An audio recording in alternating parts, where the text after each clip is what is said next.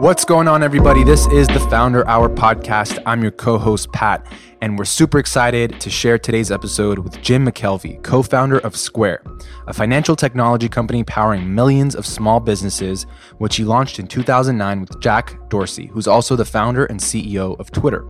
The company debuted on the New York Stock Exchange in 2015 and is currently worth about $53 billion. Jim is also the author of The Innovation Stack, Building an Unbeatable Business One Crazy Idea at a Time, where he breaks down what it truly means to be an entrepreneur and build a world-changing business. It's one of my personal favorite books that I've read in a very, very long time, and we wanted to dive deep into some of the concepts and stories Jim shares in the book, so we definitely recommend picking up a copy if you enjoy this conversation.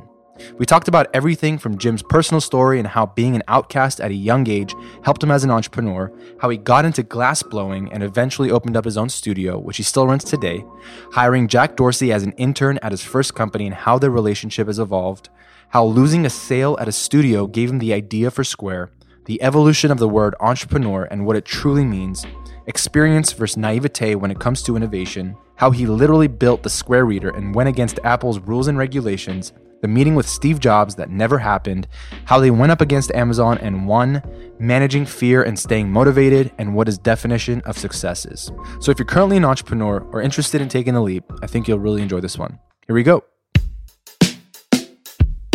So Jim, talk to us a little bit about, your early days before you became an entrepreneur. What was life like for you? Where did you grow up?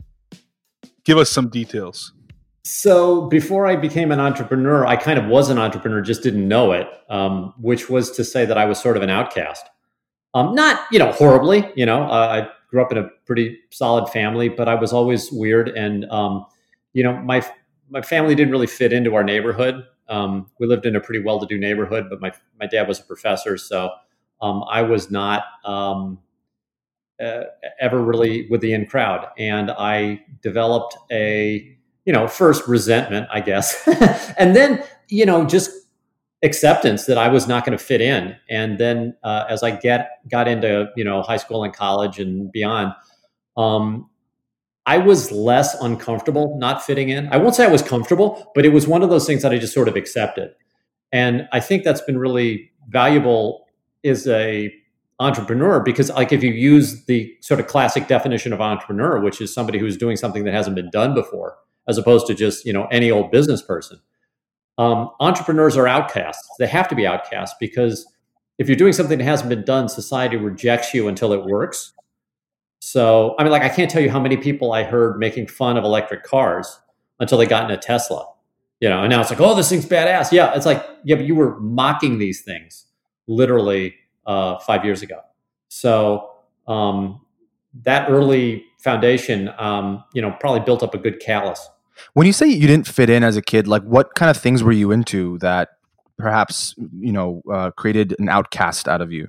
Well, I was in a very sports centric school, and I'm a skinny, sort of poorly coordinated guy, and I was never good at fighting.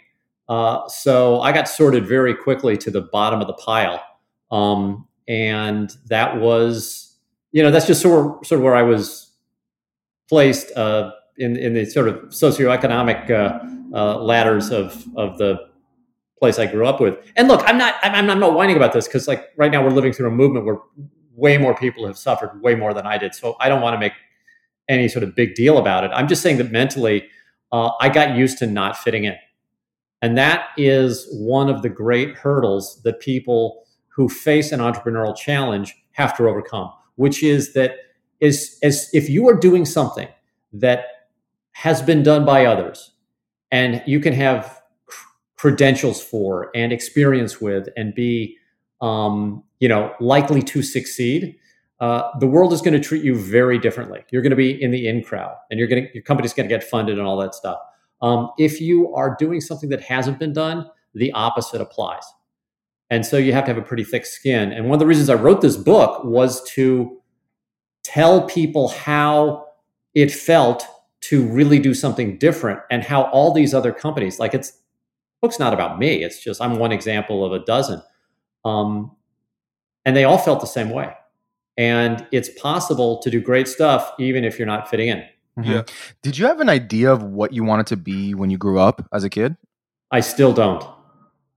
Honest to God, it has not changed ever. I mean, you look, Square was a good ride. Invisibly is really cool. Third Degree is fun. Launch Code was fun. I'm doing a bunch of work with the Fed that's interesting. I don't know where I'm going, and I'm not one of these guys that has a 5-year plan or anything like that. I tend to just wander around until I find a problem I care to work on. I guess speaking more so to, your younger days, pre-founder and pre-author, and when you were like in high school, for example, did you aspire to be anything, or did you enjoy the uncertainty of what lied ahead for you? So, in high school, I was expecting to go to college, so that's sort of postponing it. You think, well, I don't really have to think about what I want to do. I'll go to college. And I sat down, I was going to go to college, and I asked my dad. My dad was the dean of the engineering school at WashU. And I was already applying to WashU, but I was not going to go to the engineering school. I wasn't planning on it. And I said, Dad, should I be an engineer like you? And he said, oh, no, Jimmy, you like people too much. Engineers are very solitary people, so you should do something else. He said, you should be an economist. So I was like, okay, that's what I'll do. And literally that was the whole conversation. So I went in, studied economics in college. So I sort of pushed that whole decision away. And then when I got into college, this crazy thing happened, which is I happened to take a computer science class where the textbook was so crappy that I decided I would rewrite it, which, as a freshman who didn't know anything about computers it was laughably stupid. But it turns out that stubbornness can produce a textbook. And I was stubborn and I produced a textbook, and the textbook did pretty well. And then I got invited to sort of join the engineering school where my father was the dean. And that was weird because I'd never intended to go to my father's school. But that's where all the cool kids were, at least as far as me, which meant that I felt more at home with these sort of nerdy engineers than I did with, the cool guys that knew how to tie neckties. I feel like it's something that so many students face, is like this like shitty textbooks that you get in college where you're like, I'm not learning anything. Why am I spending hundreds of dollars on this textbook that probably the professor wrote? Yes. That like, but you actually went and actually wrote your own book, which is really impressive. That's awesome. We often hear folks who study engineering in college. It's like something that, it's something that at a young age they fell into coding and they coded their own program when they were like 14, and now they're like this child prodigy. But for you, it's like you sort of like went into college with a different mindset and then switched, you started doing more computer science. What did it come easy to you, or was it a challenge for you to like learn how to, use computers and code and create software? Yeah, it was a real challenge. And that's why I wrote the book. I mean, my first book was, a debugging handbook, like how to fix the programs, because at the times we didn't have any decent software development tools and nobody was there to help. So I wrote a book to help. I wrote what I wanted, so every time I've written 4 books in my life, and every time I've done it, it was this sort of feeling that, man, I wish I'd had something like this. Like, I wish somebody had told me this. And so in each case, I end up, just buckling down and doing it. But there are probably a dozen other books that I haven't written just because I haven't had the energy. But, I'm a slow learner and I'm a reasonably dense person. But I make up for that with just pure stubbornness. But if you're in that mode, like one little bit of knowledge can make the difference. And so when I, turn over one of these nuggets and I find something that's actually worth learning, like I want to share that with everybody. You find something. So yeah, programming did not come easy to me. I'm still a mediocre programmer. And by the way, that when we started Square, that's how I got stuck with all the other stuff. I mean, Jack was a great programmer, Tristan was a great programmer, and I was the third guy, which meant that I had to lease the office and clean the place and build the hardware. I had to figure that out and set up the bank account, like all the other stuff. No big deal. You had to build the hardware. It's like an actual piece of we'll talk about that though. I'm really curious as to how that all came to be. So tell us, after graduating, I'm not sure did you graduate college or did you end up leaving? No, I graduated. I have 2 degrees, a degree in economics and a degree in computer science. And then, so what did you end up doing after you graduated? So I worked for a startup for about, a couple of months. And I realized that the startup was run by a guy who's basically a crook. And if he's listening to this podcast, you know what I'm talking about, man.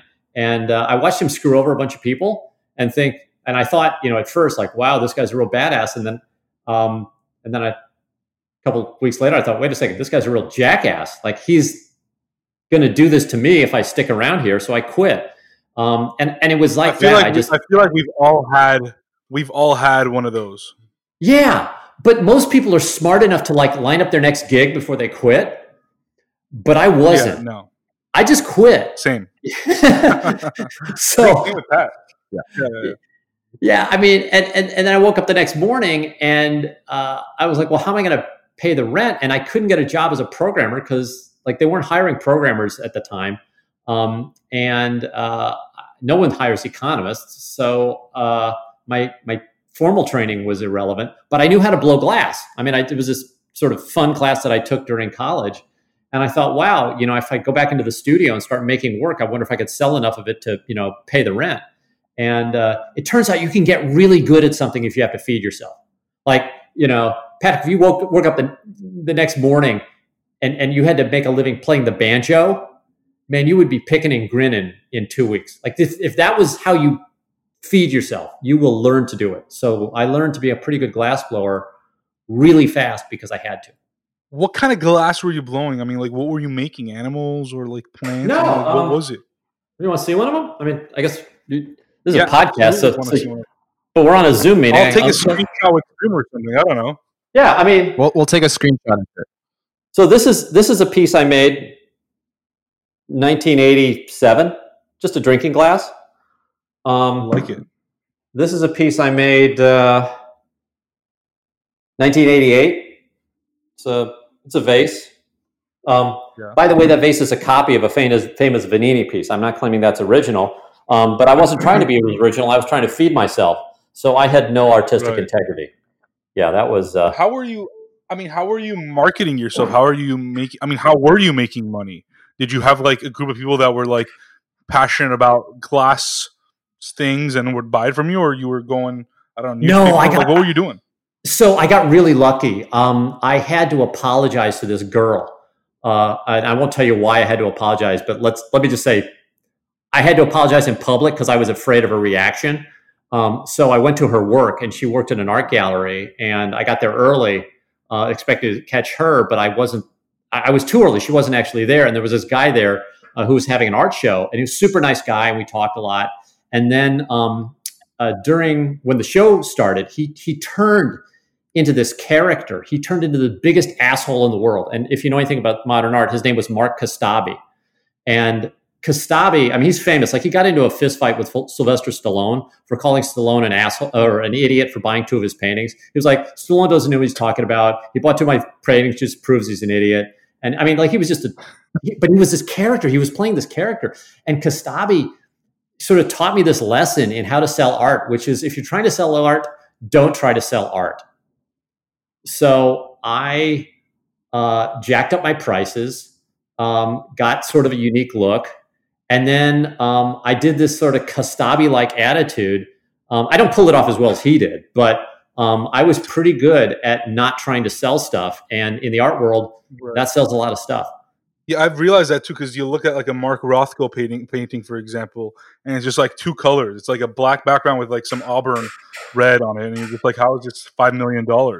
But then if you get a Rothko for 5, I will buy it from you. I mean, just like, if you got a Rothko, like, sold. I can't wait to tell my wife. Oh my God, honey, we got a Rothko for $5 million. Woohoo! Around how old were you when you started glass blowing? Like, with your own studio and everything? 18, 19, something like that. No, actually, I was older. I was probably 20. I was probably 20 when I first picked up a blowpipe. I mean, more so like when you're doing it for work, like you open up your own studio and... No, I couldn't afford my own studio. I was just I was a TA at Washington University's studio. I would go in there at night because I had the keys to the place and just make all my work and sneak it out. Yeah, didn't you eventually though end up opening up a studio? Yeah, so I opened up a studio about it was 18 years ago here in St. Louis, a place called Third Degree Glass Factory, and I'm actually heading there this afternoon. I'm going to work on some work. but it's a teaching studio. So what I realized was that glassblowing is a team activity. And so the quality of your work is highly influenced by the quality of the people around you. I mean, not like other professions, right? No, the team matters, especially in glass. And in St. Louis, we didn't have a community. So when we opened up our studio, we realized that we wanted to build a school so that we could essentially train the community. And here we are, a couple decades later, we've got this fantastic community of glassblowers here in St. Louis, and the quality of the work is stellar. So that was another sort of crazy thing. I didn't know what I was doing, but it's kind of worked out. And all this time, were you trying to figure out like what's next? So, should I be finding a steady job, or like what was going through your mind at the time as a young 20-year-old? So, as a 20-year-old, I was sort of panicked because I was working, after I quit with the crook, I took a side gig with IBM. I took a consulting job in LA, but it was in LA and I lived in St. Louis, so there was no adult supervision. So they didn't know when I did the work, and they didn't know that what they considered 40 hours of work, I could do in about 5. So they were perfectly happy to just let me turn in my work and pay me. So I had that. And then I started another company to build storage cabinets for compact discs. And that business was doing great. And then I was blowing glass. I was sort of doing those 3 things. And then very suddenly, my mother died. It was in December. And right in the middle of winter, my mom dies unexpectedly.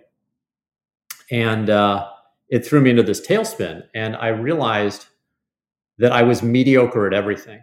And I was a mediocre glassblower. I was definitely a mediocre IBM employee. And I had this mediocre business. And I thought, wow, I need to focus on something. So I literally quit all 3 things. I almost quit glassblowing entirely, but I used it a little bit on the side to make the money I needed. But I put all my energy into a company called Mira. And Mira, actually, I'm having dinner with the CEO today. It's still around 30 years later, and it was the first company that I started. And I decided to focus at that time, but that turned into a disaster. Like, it turns out, me focusing is not necessarily good. I was about to say, you were like a lot of folks who are sort of the generalist for specialist argument, and it sounds like you were like a man of many talents. Like you were good with your hands. You could do glass blowing and work on hardware and that kind of stuff, and then you had your software background and then economics and this and that. And so why did you decide, first of all, what was Mira like? What did it focus on, and why did you decide to focus on that at the time? So Mira originally built software, which was equivalent to what Adobe Acrobat is now. But we were before Acrobat. And then Adobe comes along with Acrobat and basically wipes the floor with us. But the funny thing is, Acrobat was technically what's called a document imaging system. It's a storage of images, essentially. And we built a product that was similar. And there's a trade show for companies that do this stuff. And 30,000 people go to this trade show on how to have paperless offices and leave with bags full of product literature. And I was like, well, that's stupid. Why are they carrying literature on how to have a paperless office? So I decided that I would, in an effort to out-promote Adobe, distribute all of the literature for my trade show on a CD-ROM that I would make using my software. And the trick was to get my software in the hands of everybody at the trade show, i.e., cover the entire market. And the joke was on me because I turned out to make more money charging my competitors to put their literature on my CDs than I ever hoped to make selling software. So I made $70,000 in one day. And I was like, oh my God, how many trade shows are there? And there were like 5,000 of them. And I was like, oh, holy shit, this is great. So I started a company. So we pivoted the company from being a software company to being a trade show publishing company. And that was going great until the World Wide Web showed up. And then companies started getting web pages. And I was like, oh my God, they're going to wipe us out. And so I went to the team and I said, hey, we got to pivot immediately and start doing other types of publishing. And it was really funny because all my employees agreed with me, but they wouldn't do anything differently. So I ended up, I had one employee that was listening to me. There's only one person in the whole damn company that would listen to me. And it was my summer intern, a 15-year-old kid. And he would listen to me and do what I said. So I said, look, the two of us are going to go and we're going to start a new company. And when all these idiots realize that the World Wide Web is going to wipe out what's making them money right now, I'm just going to let them go. But meanwhile, we'll have a separate company that nobody knows about. So Jack and I, that was Jack Dorsey. So Jack and I think he was 16 at the time. Jack and I started a new company, totally on the sly, made a bunch of money, kept it in a side account. And then when the internet, as predicted, wiped out my core business, we just pivoted. I kept like 2 people and fired the rest of them. And actually, that company is still running today. Like, it's in this office building that I am, and it sends me a check every month. It's amazing. Wow.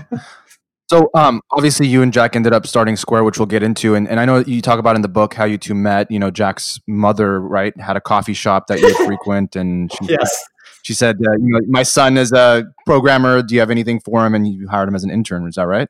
No, she didn't say my son was a programmer. She said, my son likes computers. He wasn't a programmer. I didn't hire a programmer. I hired a kid who was willing to sit in front of a scanner for 20 hours at a time. And we made Jack pull an all-nighter on his first day at work. He got in so much trouble with Marcia, his mother.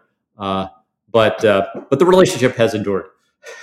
Yeah. Jim, on that first day, did you see something special about Jack, or did that come along the way? Well, the first day was sort of interesting because we were in the middle of a crisis. We'd screwed up a disk and we had to redo 200 man hours of work in 3 days. So we were just taking everybody in, and Jack came into the office and introduced himself. I was sitting at a terminal at the time typing, and I said, I'll be with you in a minute. And I turned around and went back to my work and forgot about him.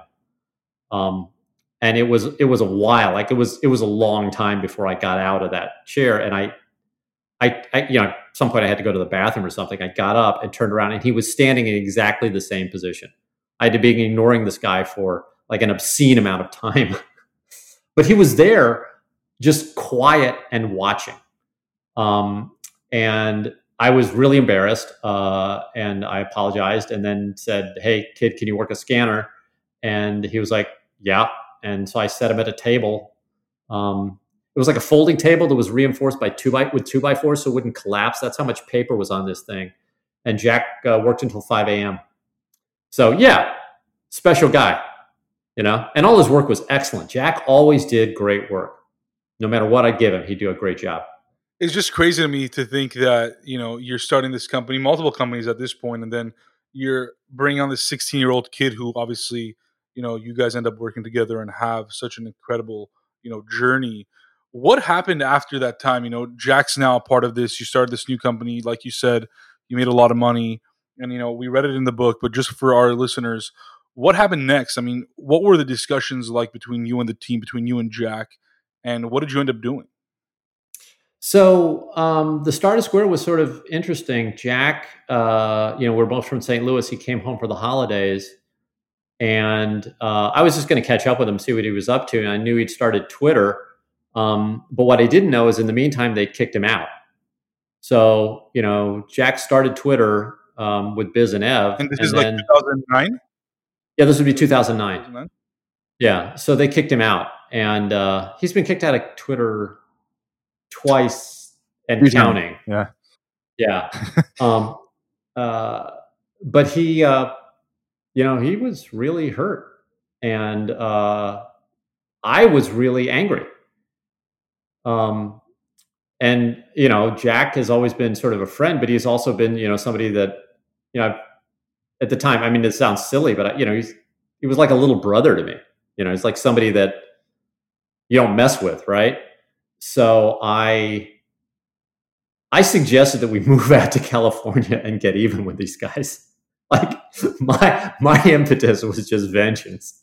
I didn't want to start a company. I was like, let's just go get even with these assholes who kicked you out. And that was my plan. And Jack's plan was, he's like, well, why don't we do something positive with all that energy and start a new company? And I was like, okay, that sounds better. So I was like, okay, what do you want to do? And he said, well, I don't know. What do you want to do? And I was like, I don't know. So we knew we wanted to do something with mobile tech because the iPhone had just come out. And so we thought mobile was going to be a big deal. So we wanted to do something around that space. But we also knew we didn't want to do anything in social because Twitter was sort of big and we didn't want to be anywhere near that. But neither of us had an idea. And then I went back to my glass blowing studio and I was trying to sell a piece of glass when I couldn't take a payment with an Amex card and I lost a sale. And that pissed me off enough to have the idea for Square. When that happened, obviously you're in this mindset of, I want to start a company with Jack and, you guys are brainstorming, going back and forth. Was it like an immediate click, like, oh, this is the company I got to start? Or was it like just a feeling that you had where like, this is annoying. Yeah. Perhaps something that we could start and look into? No, it's an immediate click because for me, it's anger. A lot of my energy comes from negative emotions. Like I see problems and I want to, fix them. And I know that's not sort of very Buddhist of me, but I just get driven by rage sometimes and I see things that are wrong. And like, I knew that I was being ripped off as a small merchant and I knew what the credit card companies were doing to me. And I knew some of the games they were playing. I didn't know all of them. And I was pissed off, but I was also one person and one person is not going to take on the credit card world. But then one company can't. So when I lost that sale and I was like, I need to fix this problem for people like me, I called Jack and I told him about it. He liked the idea. The problem is we didn't know if there was anyone like me, because I'm sort of a weirdo. And how many small businesses want to take credit cards? Well, the answer was we didn't know because none of them were. It turns out there were a couple of million, but we didn't know that at the time. So it was, it sort of clicked in my head, but it wasn't like I knew Square was going to be successful. I just knew it was something that I wanted. Jim, here's my question though. So, and I'm sure there's a lot of people out there and a lot of people listening now that have come across different problems, whether it's in their personal life, their professional life, just going to the grocery store, whatever. At all times of the day, there are always problems. Like I have problems all the time, but it's easy to identify a problem. It's harder to identify a solution to that problem that doesn't exist yet. How did you, once you identified this problem that you had and that you didn't know others had, how did you come up with the solution? Because that's where a business can be built, right? So let me stop you because they're baked into your question, which was a great question, is an inconsistency that's the reason I wrote the book. Okay, one of the reasons I wrote the book. And what you said is come up with a solution that hasn't been done yet, i.e., I have to solve this problem and I have to solve it in a unique way in order to be successful. That's sort of the implication that I got from you, which is the way to think about. So, all right, let's break this down. If you're thinking about solving a problem, why do you care if the solution is original or not? Like if you care about solving the problem, do what everybody else does to solve the same damn problem. So if you have a problem and somebody else, I don't care if they're other side of the world or next door, if they've got a solution, copy what works for them. That's what you should do. That's a smart thing to do. Okay. But some problems have not been solved yet. And if you get one of those, then you have to invent, then you have to innovate. And that's a totally different process. So that's the thing.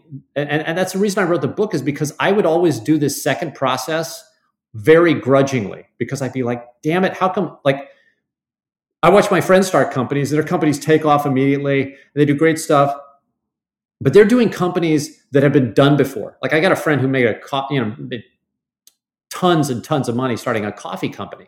Well, you know what? Coffee has been done. Like he can copy that. He can go to a trade show and figure out all the stuff he doesn't know. He can hire consultants, and his business just took off. And mine were a different type of business. I was doing this thing that used to be called entrepreneurship. Nowadays, entrepreneurs means any type of business. But in the old days, the word entrepreneur meant just these crazy folks who are trying to do something that hadn't been done before. And if you're in that world, the rules are totally different. And so when I come into a problem, I do not look for a unique solution. I look for a solution. Now, if I find a problem that has never been solved before, then I have to ask myself the big question, which is, am I willing to do what it takes to solve an unsolved problem? That's way more effort. It's way riskier. There's no guarantee. But if you succeed, the payoff is 1,000 to 1. I mean, I don't know what Square's at right now, but like I've been using the 1,000 to 1. Like a buck in Square at our inception is worth at least $1,000 today, probably more. Those are the sorts of returns you see from true innovation, not this sort of crap where you say, well, I got to do something new and different. I mean, that's what gives us blue flakes in the laundry detergent, right? You know where those fucking things come? I don't know why they're in there, but I bet it wasn't an engineer who said, hey, we need something blue. I bet it was somebody in the marketing department said, hey, you know what? I mean, so don't try to be original. Like, resist the urge to be original, but then be willing to be original when necessary. And if you know the difference, then, I mean, this is what I talk about in the innovation stack. Like, it's a different way of thinking if you're doing something original. And almost nobody ever talks about that because originality is such a commodity right now that, like, we don't even have a fucking word to describe a person in business who's doing something unique. There's no word in the English language today to... I mean, can't you call that person almost like an inventor? Yeah, an inventor, but an inventor doesn't necessarily have a business. And an inventor is, I mean, it kind of, but invention is only part of it, right here. Well, what would you call them? So what I did, I mean, this is why my book is sort of a pain in the ass, is that I spend the first couple of pages telling you that we used to have a word for it. Like, right. Humanity ran into this problem 100 years ago, and the economist Joseph Schumpeter basically popularized this French term called entrepreneur, which he used to describe these weirdos who were doing things that hadn't been done before. So entrepreneurs were not opening coffee shops because coffee shops were still around 100 years ago and people knew about coffee shops. Entrepreneurs were trying to build airplanes because mankind had never flown. And so these crazy guys were jumping off cliffs with, bat wings taped to their back and dying. And that's what an entrepreneur was. And you didn't let your daughter date one of those guys because they were crazy. And it wasn't this popular cool kid term that we're using right now. It was this, sort of dishonorable label that they would put on you because they knew you were probably going to fail. Mm-hmm. So that's the word I would use. So why not call it an inventrepreneur? Where you I guess inventor. Do that, but don't you want to vomit when somebody coins a new term like that and comes out with a book? I mean, absolutely. No, what I wanted to do was I wanted to basically look. My book's a bunch of history. It's not a Square memoir. I mean, we tell a couple of stories from the first person, but that's just because that saved me an interview. Right. I researched history and I looked and for hundreds, if not thousands of years, there's been this pattern of people coming across problems that nobody knows how to solve, figuring out how to do it in this way that I described. And then the result of that is a company that dominates the market. Biggest airline in the country, Southwest Airlines, innovation sector, biggest furniture company in the world, IKEA. And they're all founded by people who had no qualifications when they started, zero qualifications.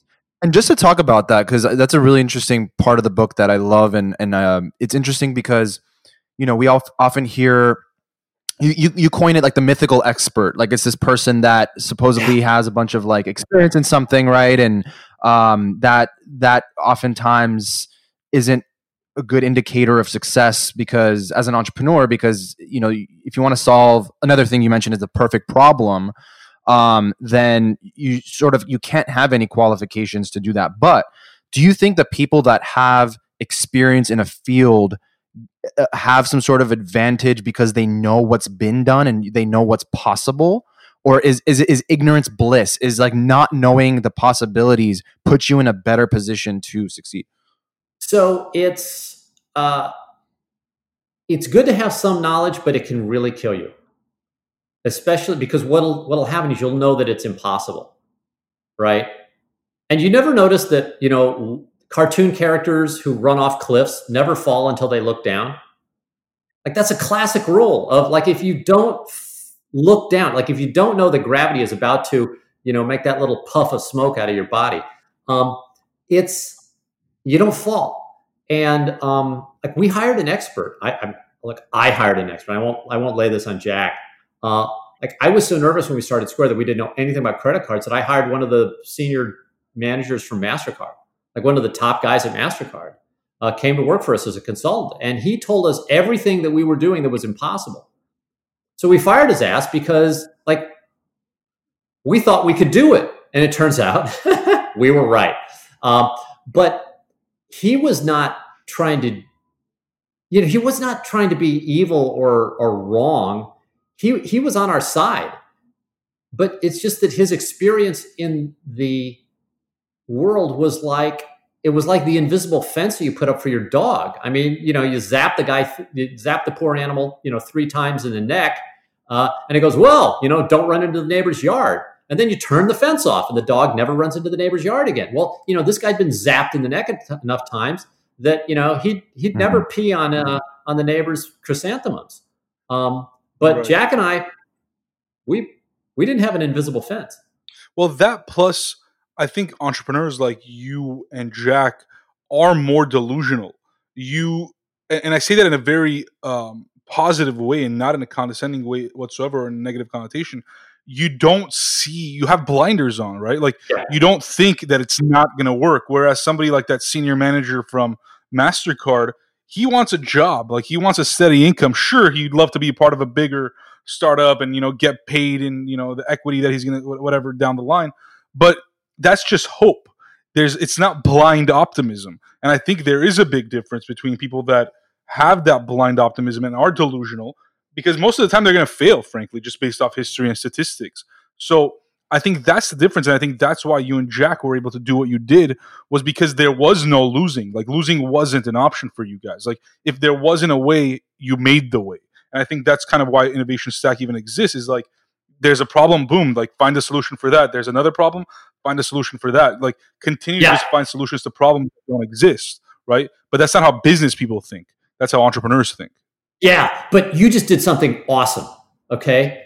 You apologized to me for using the word delusional, right? Because the word delusional has a sort of negative connotation, and you didn't want to be just a total asshole and call me delusional. So you had to preface it with this little mini apology. That's exactly how the word entrepreneur used to be. Like you used to say, well, you're kind of an entrepreneur. Jim, I don't mean to offend you, Yeah.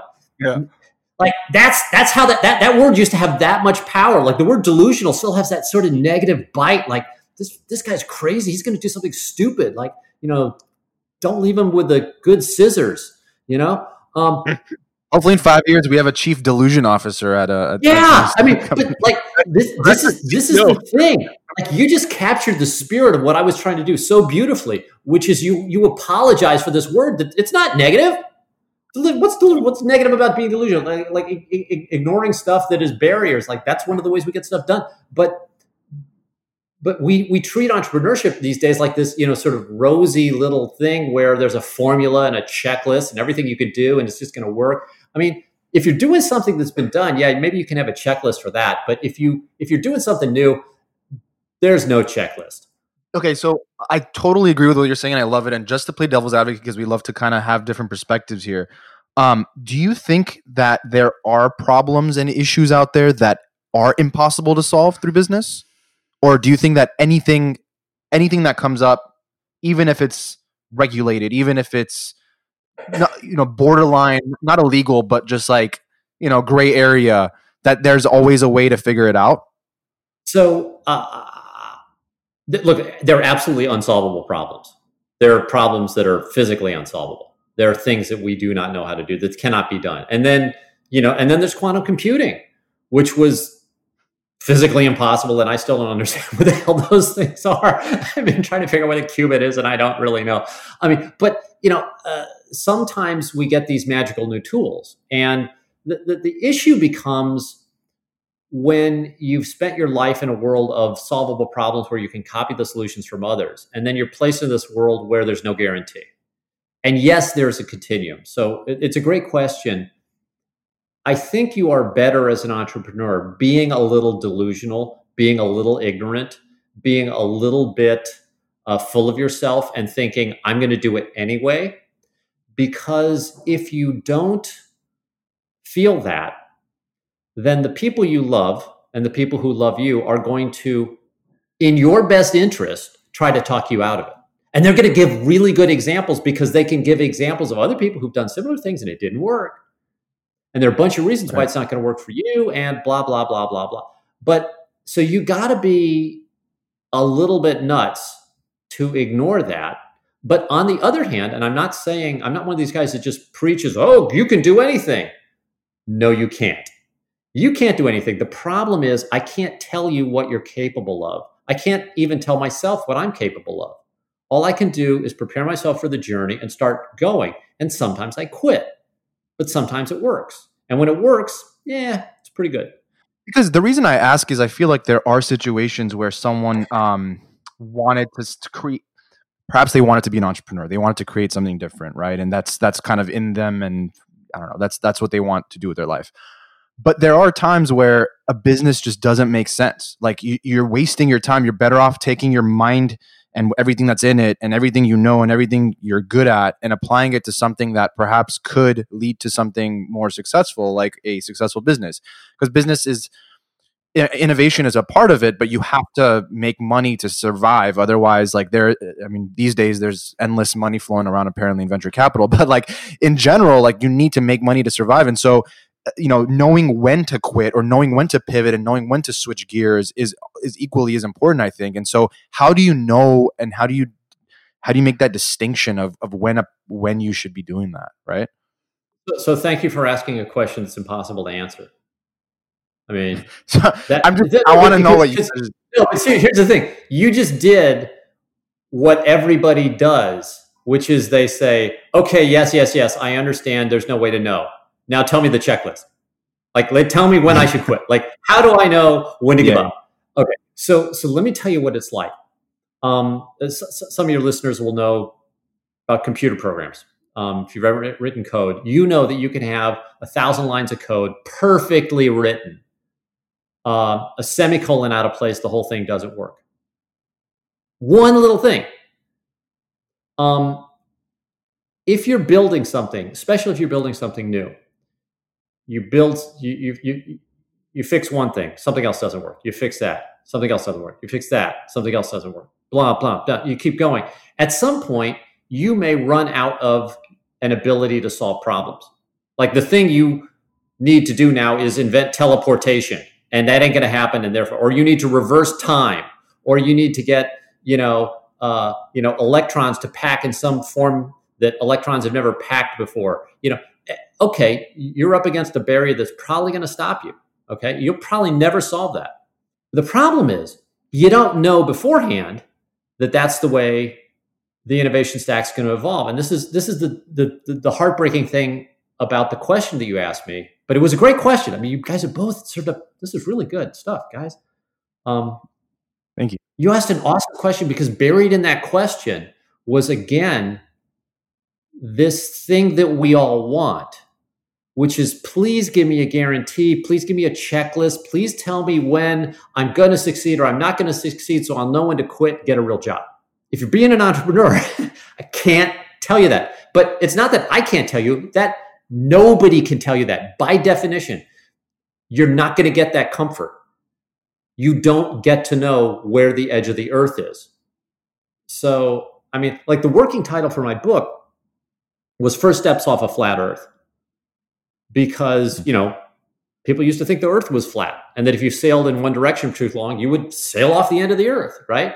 And of course, that's not true, but that's how people felt. And so the question is, well, what did it feel to be the first guy to sail in that direction with other people thinking that you were going to plummet off the edge of the earth? That's the feeling. And there are no guarantees. But God, what a great question. Thank you for that. No, I was just curious your thoughts. I know there's no right or wrong answer here. It was just, I love the way you put that. But the way you phrase the question is important. It's fuck the answer. Like it's the point that you're making is, I have this question. I have this need because I've been raised my entire life by people who are experts teaching me, who's learning. I'm the student. That's your first 12 years or 16 years or 20 years of education. You're copying, you're copying, you're copying. You're learning from experts.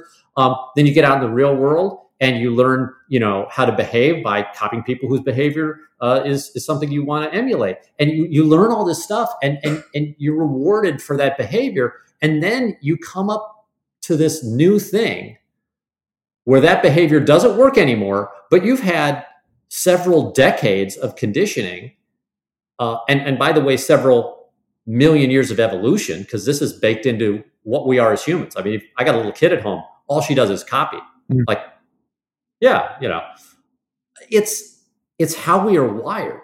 And if you don't recognize that and have the ability to throw a circuit breaker at the point where that wiring is no longer serving you, then you're screwed. Because what'll happen is you'll quit. And the reason I wrote the damn book is because I see too many people quitting. And I wanted to say, no. Look, I understand you're not an expert. But in this particular situation, because nobody's ever done it, there are no experts. So you can't be an expert. The Wright brothers weren't experts when they flew the first plane. Nobody had flown a plane. You can't be an expert when you're the first. That doesn't mean you can't do it. And I think your book is more relevant now than ever, being in this coronavirus pandemic and seeing just the world changing, and everything that we have known is changing. Like, the way we live our daily lives is changing, and we can't turn to history and say, oh yeah, that's how they solved this problem during this situation like this. It's like, no, there was not a situation like this with an identical problem. So whatever you do, everyone has to be an innovator nowadays in the way they live their just daily lives, like to solve the small problems, forget business problems. So it's like, reading this book and then, kind of applying it to just life, not even just only business. It's like, how do we take these problems that we now have and then slowly solve them one by one? Because I can't turn back and be like, oh yeah, 35 years ago, this is how they did this. It's like, no, this is what people are going to look at in 20 years and say, oh yeah, that's how Posh did it. That's how Pat did it. That's how Jim did it based on this. Hopefully there's no pandemic. But if there was, they can turn to this example. So I think, it's very relevant. Like, this innovation stack is relevant in more than just business, but kind of taking it back to Square. You build this product, that little square that everybody knows. By the way, how did you know? So again, this is a problem that you had faced that there wasn't a solution for. And we all know what you built. You built an actual card reader that goes into the iPhone jack, which I had personally never seen something like that being done before, and utilizing the iPhone jack like that. So how did you even know, and how did you even end up into like that solution? How did you know what to build? Oh God. Make Magazine version 1. There was a article about a guy who hacked a Motorola phone with and shoved the signal through the headphone jack. It pays to be a geek sometimes. But look, the real question with us was whether or not Apple was going to ban us from the platform because we were violating the clear intent of the dock connector, right? So Apple wants you to pay them and go through this lengthy approval process and buy this $4 ASIC chip to put a signal into the iPhone through the bottom where you're supposed to put signals in. That's how you're supposed to connect the iPhone to something. And that seemed to us to be needlessly expensive, stupid, and clunky. So we decided to violate Apple's intention and go in through the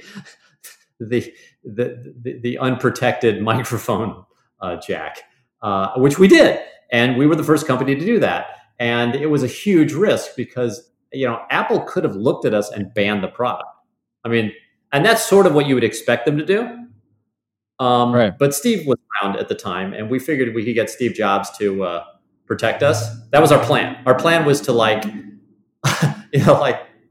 totally disrespect their phone and their intentions, but then have Steve save us. And it kind of worked.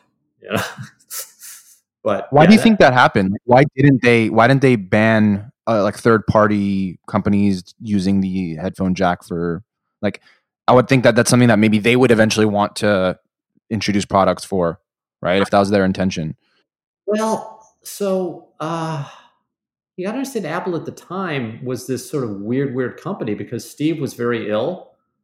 So there was this drama of succession, but Steve was still in charge, and he was holding meetings. We had a meeting with Steve.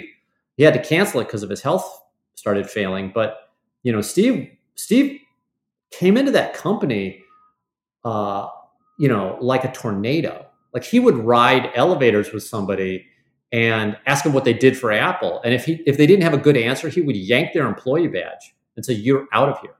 You no longer work for Apple Computer. What do you do?" "Well, I'm in the third." "I don't understand that. Give me your badge." Like, what do you do? What do you do to make this company good? They rip your badge off you. So we had a meeting with Steve, and I was the guy who was supposed to build the hardware, and Steve was legendary for like hating other people's designs, especially physical designs. So I was terrified. But then, the meeting got canceled. But the thing about Apple is that everybody knew who Steve was meeting with, right? So I think just the fact that we had the meeting meant that the brass at Apple was not going to mess with us. That's my guess. Now, can I prove that? Heck no. Is it the best explanation I've come up with? Yes. Do I believe that's what happened? Yeah, I think so. Because I think, look, if you'd let the attorneys at Apple look at what we were doing, they would have just banned us. But the other thing that sort of saved Square was that our product worked. Like, it was really cool. Like, you would almost forgive us the fact that we were violating 17 laws and rules and regulations with every transaction, which we were. The count was 17. Because it was cool. Like, you want it to work. Right. Like, you want this thing to go, I mean, the first Tesla is just a friggin' it's a Lotus Roadster, with a bunch of Dell laptop batteries taped underneath.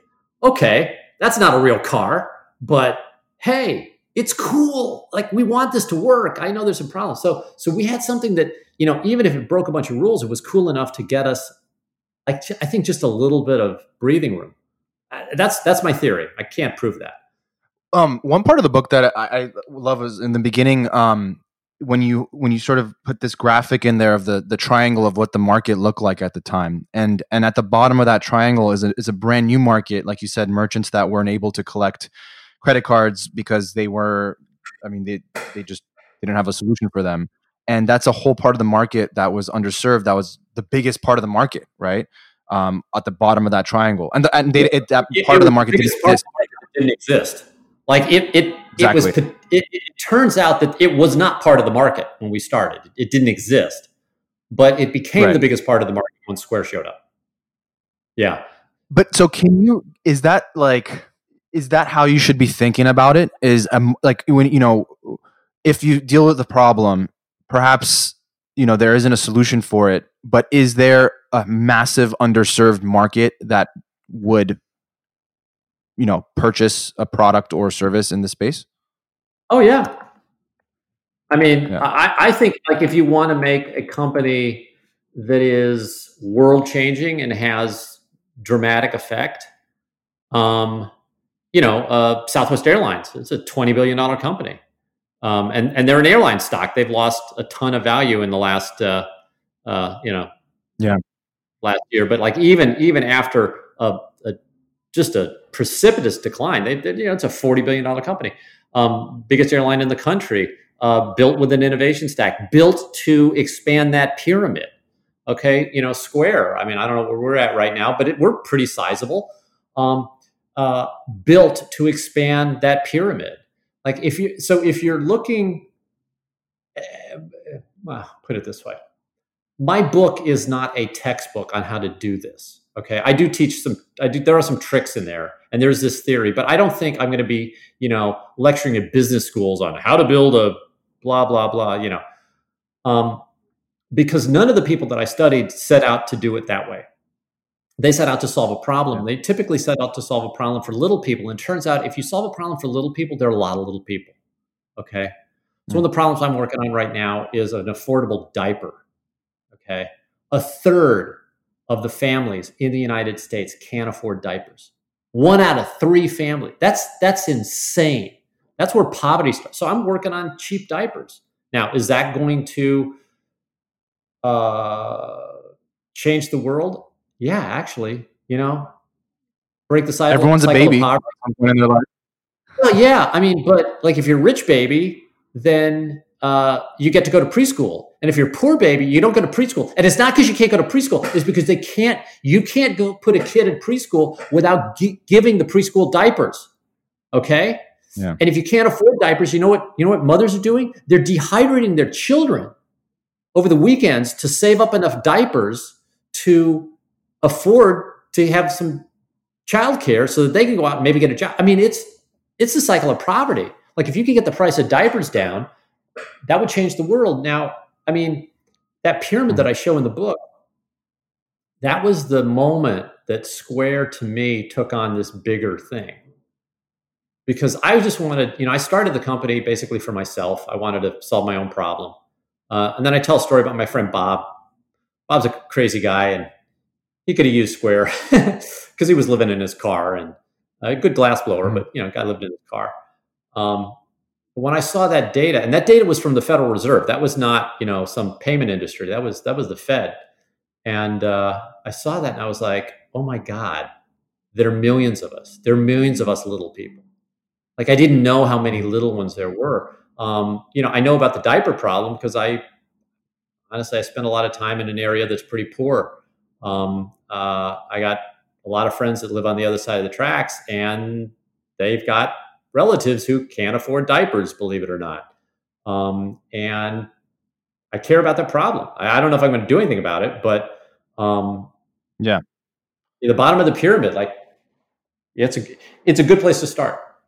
Yeah, and the book, I know it's not, like you said, it's not like a step-by-step guide, and that's what I love about it. It's more of like a mindset. And after reading it, I've looked at real-life examples of companies that I think are really successful and why they might have gotten to that point. And it's a lot of it is what you talk about is the originality that they didn't do intentionally, but the sort of innovation stack that they created along the way. But as you talk about, once you do something like that, you're gonna see copycats, you're gonna see competitors, you're gonna see people entering the market as you start gaining more and more traction, you're going to see that. And so for you guys, for Square, you talk about how Amazon got into the game, and once Amazon gets into the game, you're like, oh shit, what do I do now? Yeah.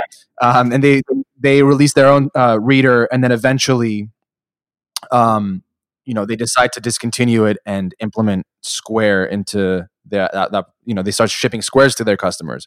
Yeah. And so I know you say you don't know how that happened, or you don't really know why, but why, I guess, like looking back, do you have any idea like how that even came to be?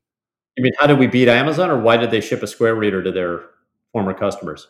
Well, by discontinuing it, we saw how you beat Amazon, and I know you say like you didn't actually try. You actually chose not to do anything, right? You didn't choose to go to battle with them. You just sat back and it happened. But why do you think it happened? Well, because they were getting their ass kicked. Amazon's not stupid. They were failing and didn't think they could succeed. And it's the same reason United canceled TED. The largest airline in the country decides to attack a startup. Southwest was a startup at the time. Comes up with their own brand called TED. I don't know if anyone remembers it. The joke is that it stood for United without you and I on board. Yeah.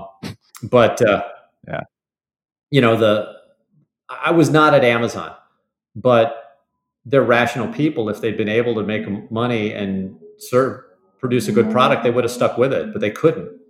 And I go through the math of the innovation stack and how that protects a company, but I don't want to do math on a podcast because you'll lose half your listeners. So I think there's something else about Amazon that's really cool and very positive, and that is they thought enough about their customers to give them a Square device when they got out of the market because they care about their customers. And yeah, I mean, I go off on Amazon about being a vicious competitor, and you don't want to get attacked by Amazon under any circumstances, no matter who you are. But as an Amazon customer, it's a wonderful experience, and Amazon's looking out for you. And Amazon was looking out for their customers even when they were saying, you're not going to be our customers anymore. So I thought it was pretty cool. And during this time that you guys are building Square, there's obviously constant innovation around you, which I think is awesome, right? Like there's other companies that are coming into the scene, not in your space, but other companies that are selling their product, selling their service. Eventually, e-commerce starts to grow, and obviously today, we live in this e-commerce age where everything can be bought online. How did that impact Square, and how fast did you guys have to iterate and continue to grow and change the way you guys were doing things as the businesses around you were changing, as there were more people using your product? Did that have any sort of impact on how you guys and how you led the company? Well, absolutely. So first of all, I'm not a leader. I'm a founder. I started the company, and I was sort of in a leadership position for about a year. But I'm not good at running companies. So I always make that disclaimer. I don't run any of my companies. I always try and find somebody who's good.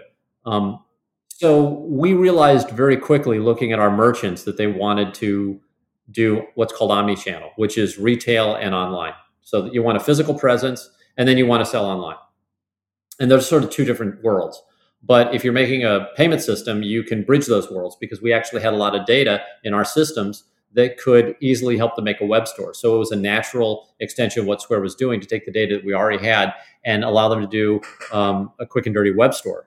And as a matter of fact, one of my businesses, actually my glassblowing studio here in St. Louis, which has never had an online store, when it was shut down for COVID, used Square to build an online store. And we got it up in like 2 days. They couldn't believe it. And these are a bunch of glassblowers. This is not a bunch of programmers. This is just a bunch of guys who, have pretty dirty hands most days, and they are now on the web. So it turns out having a lot of small customers who have similar needs is a great way to innovate with your products. You talk about building or starting companies, but not running them, and leading the team. Why is that the case, and how do you find people to lead those people, and what is your involvement like in those companies after the fact, when when they're growing, or even like, for example, Square now? Jack Dorsey's the CEO, but what is your involvement like?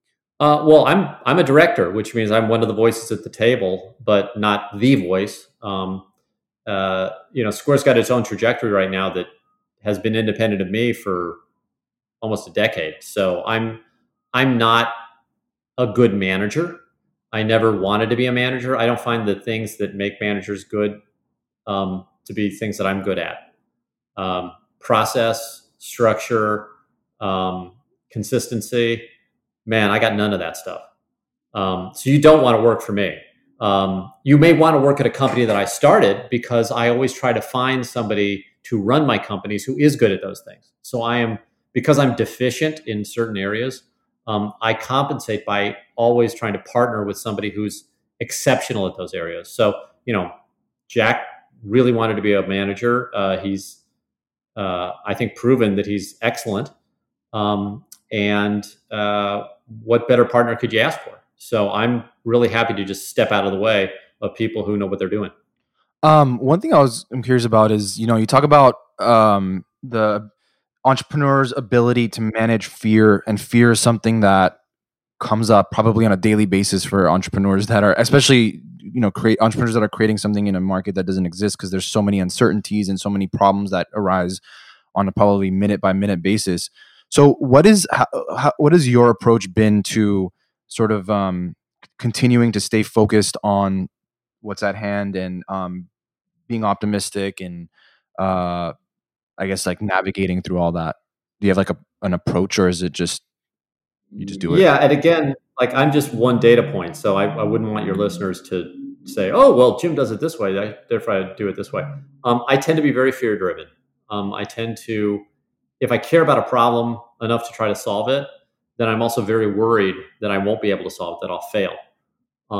And I wish that was a positive emotion. I wish it was something that, I got up and I said, I know I can do it, but I often don't know I can do it, but I just keep going. And I don't know why. I really haven't psychoanalyzed myself to unpack that, but I will tell you that it's somewhat negative in there, and that's just how it works. But I also have motivational problems. Okay, so I'm a guy who would probably sleep until 10:30 every morning, if possible. So how do I get out of bed? And the answer is, I get out of bed because of the fear, or because I'm worried that if I don't, something won't happen. Like nobody will fix this problem that I care about.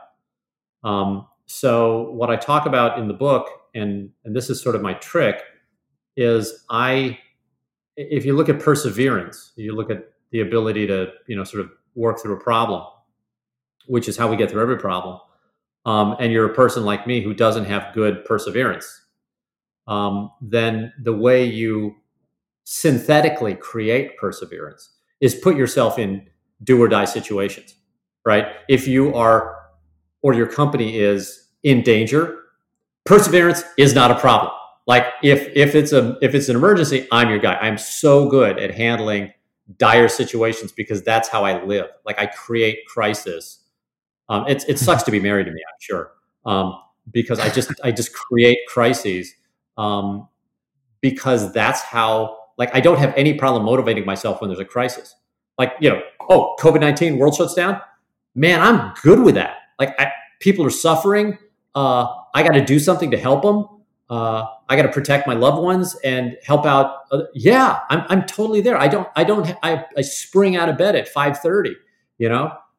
It's when everything's going well and there's a checklist and it's rinse and repeat that that I hit the snooze 20 times.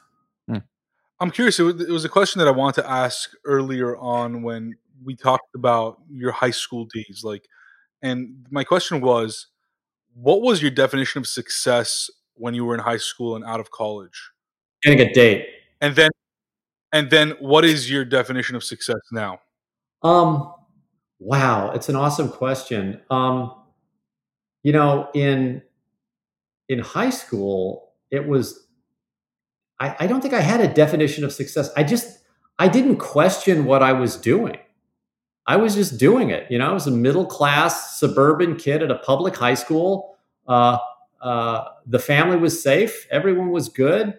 I just thought I would do what everyone else was doing and go to college because that's what the smart kids seem to do. So I went to college, and then things started going a little weird in college because I found out that I was wired differently, and I didn't realize that I was wired differently until I started seeing the results pile up. And they weren't all positive results, but enough of them were that I was able to sort of then strike out.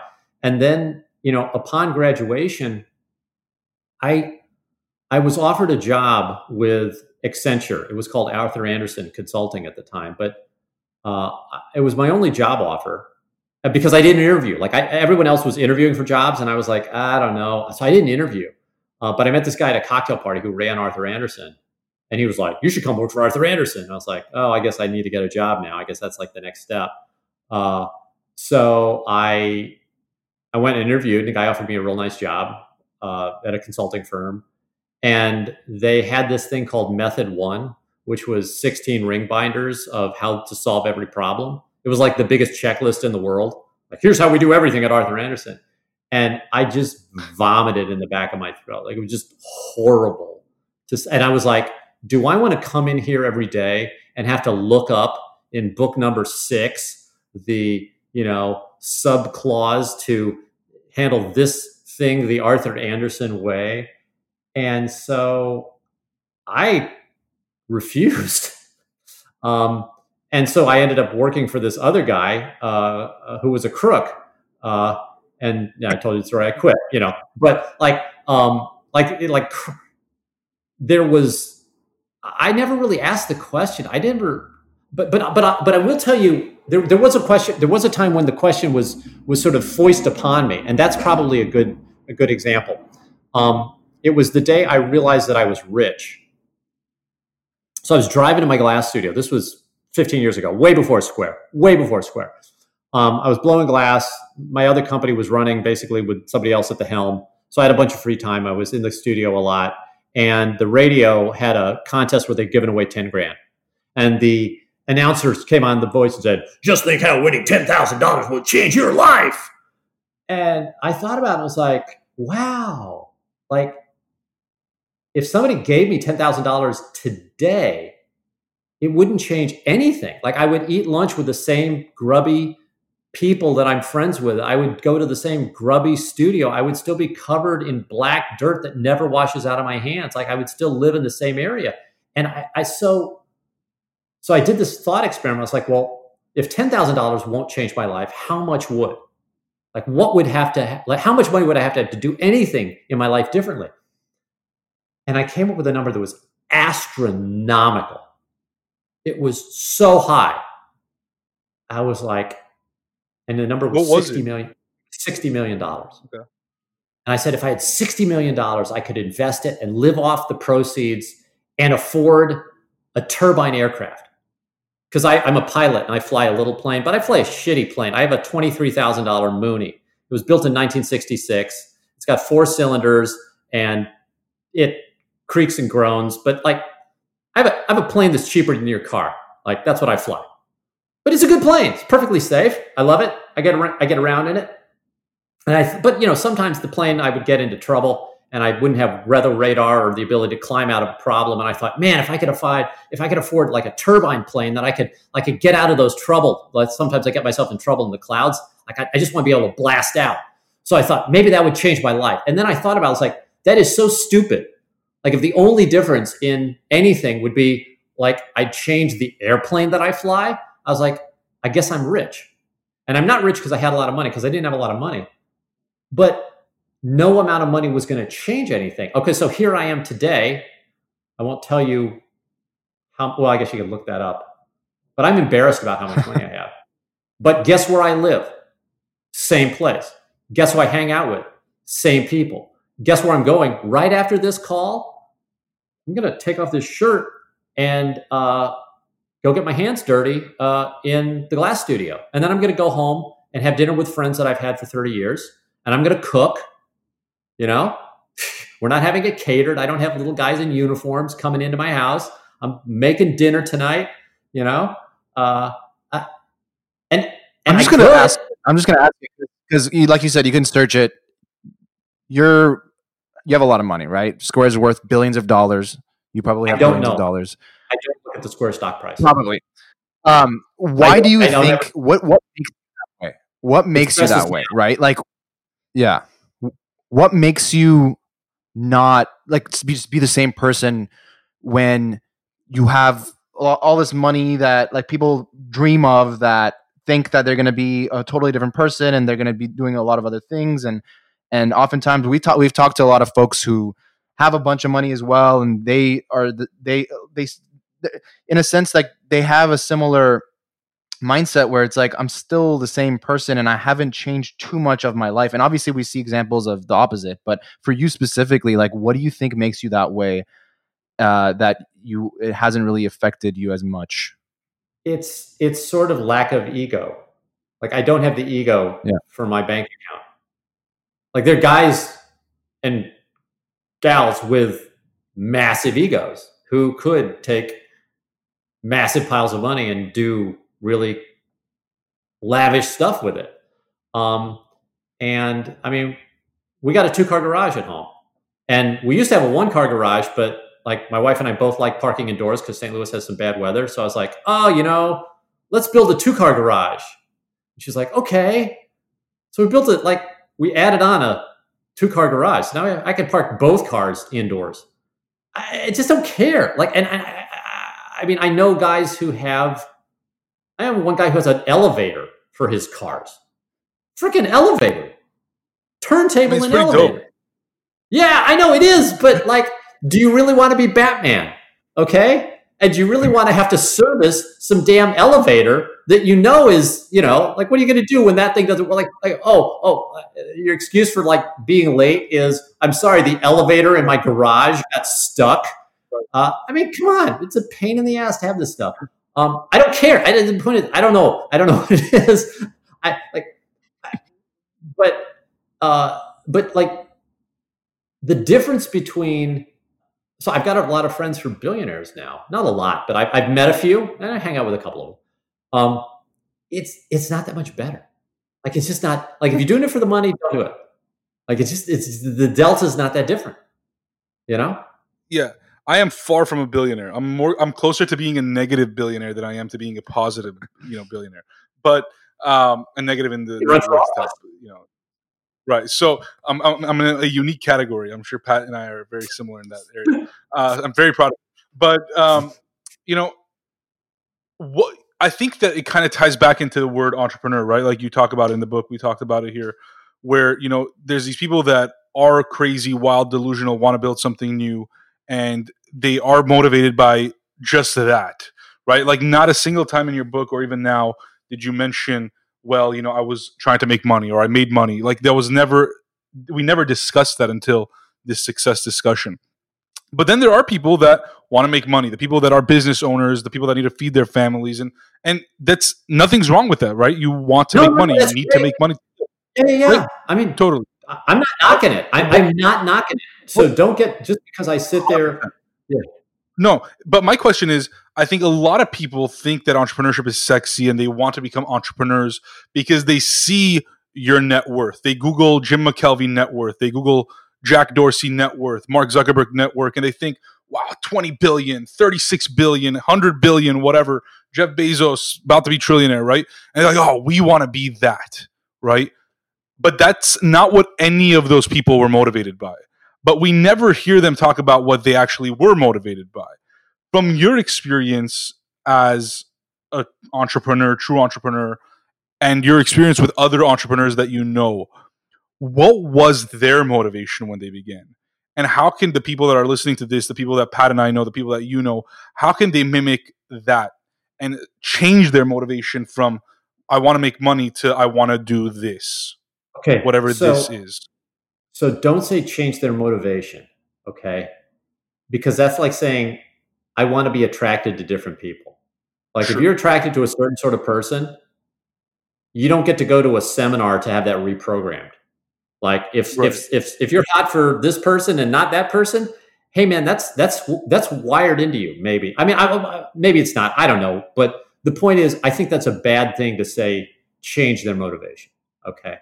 But what I'd suggest they could do is find something that that motivates them that they didn't notice. Okay. So like I am deeply concerned right now about the demise of journalism and why we're losing a lot of quality content. And I looked at the economics of that and I was like, I want to fix this. Can I fix this? And I came up with an idea that I thought might work. And I've been trying it for 3 years. It hasn't worked yet. We're still working on it. But that's motivation. And so, but you got to be honest with yourself, because if you're doing it for the money, my advice is don't be an entrepreneur.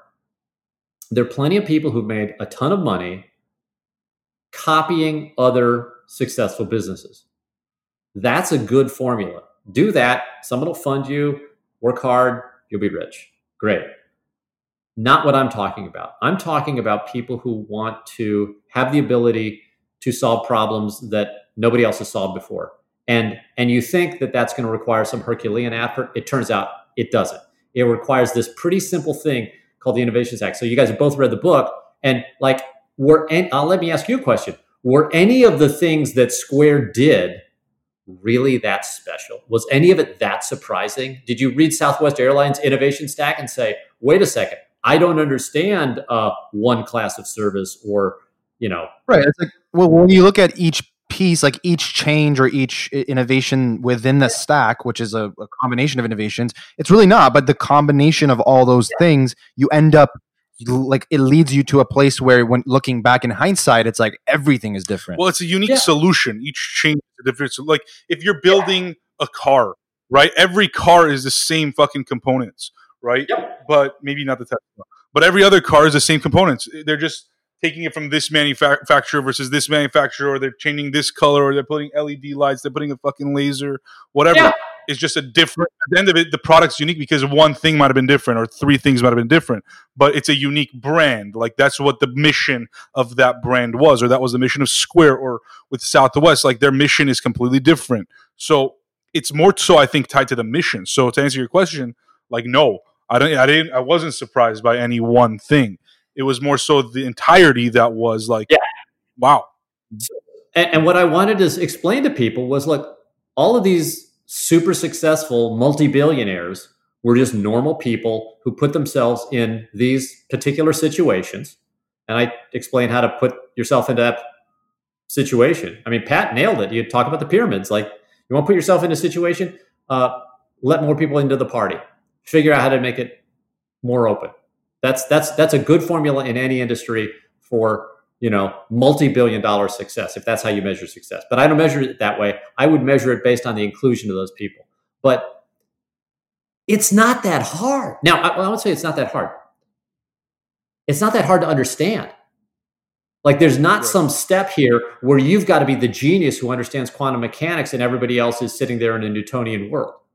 You just don't have to be that smart to do this stuff. You don't have to be that special to do that stuff. I mean, and I give example after example after example. And by the way, I'm an example. I didn't know beans about payments. Work great. Mm-hmm. Well, I know you got some glass blowing to do, so we'll let you go. But this has been a awesome conversation. Thank you so much for writing this book. We really appreciate you putting it out there in the world, because like I said, it's one of the best, my favorite business related, entrepreneur related books, because it was just so new. The information was so new, and it wasn't like anything I've been exposed to before. So anyone who's listening who is an entrepreneur themselves or wants to be an entrepreneur, like we highly recommend it. But cool. Jim, thank you so much for the time. Give them a link to the book, because there's a comic book version. You know that. Did you write a book on that? Oh my God, that was one of my favorite parts of the stories. The Bank of Italy. Yeah. So, McKelvey.com, you can get a free copy of the comic, and I think if you give us your address, we'll mail what you want. But like, the book was originally a graphic novel, because I hate business books, and I didn't want to write one. I did a comic version, so you don't actually have to slog through the text. You can watch buildings explode and people get shot. I mean, there's a guy in a cape. What's a non-business book that you recommend people who want to be entrepreneurs or in business? What's that one book that they should read? Wow. If they, I would recommend Hitchhiker's Guide to the Galaxy, just because it's funny as hell. He'll help you keep a sense of humor. That would be the one. It's not going to be a business book. It's just this, it's this attitude of this guy who, Earth gets destroyed and he's bopping through the universe, bungling around. And that's kind of what it's like. Like, if you want to have the mindset, it's a sense of humor and a sense of bewilderment. If you're doing something that hasn't been done, that's how you're going to feel a lot. So might as well get used to it and have a sense of humor about it. Love it. Well, Jim, thank you so much. We'll let you go, but this has been awesome. Thank you so much. Guys, thank you so much.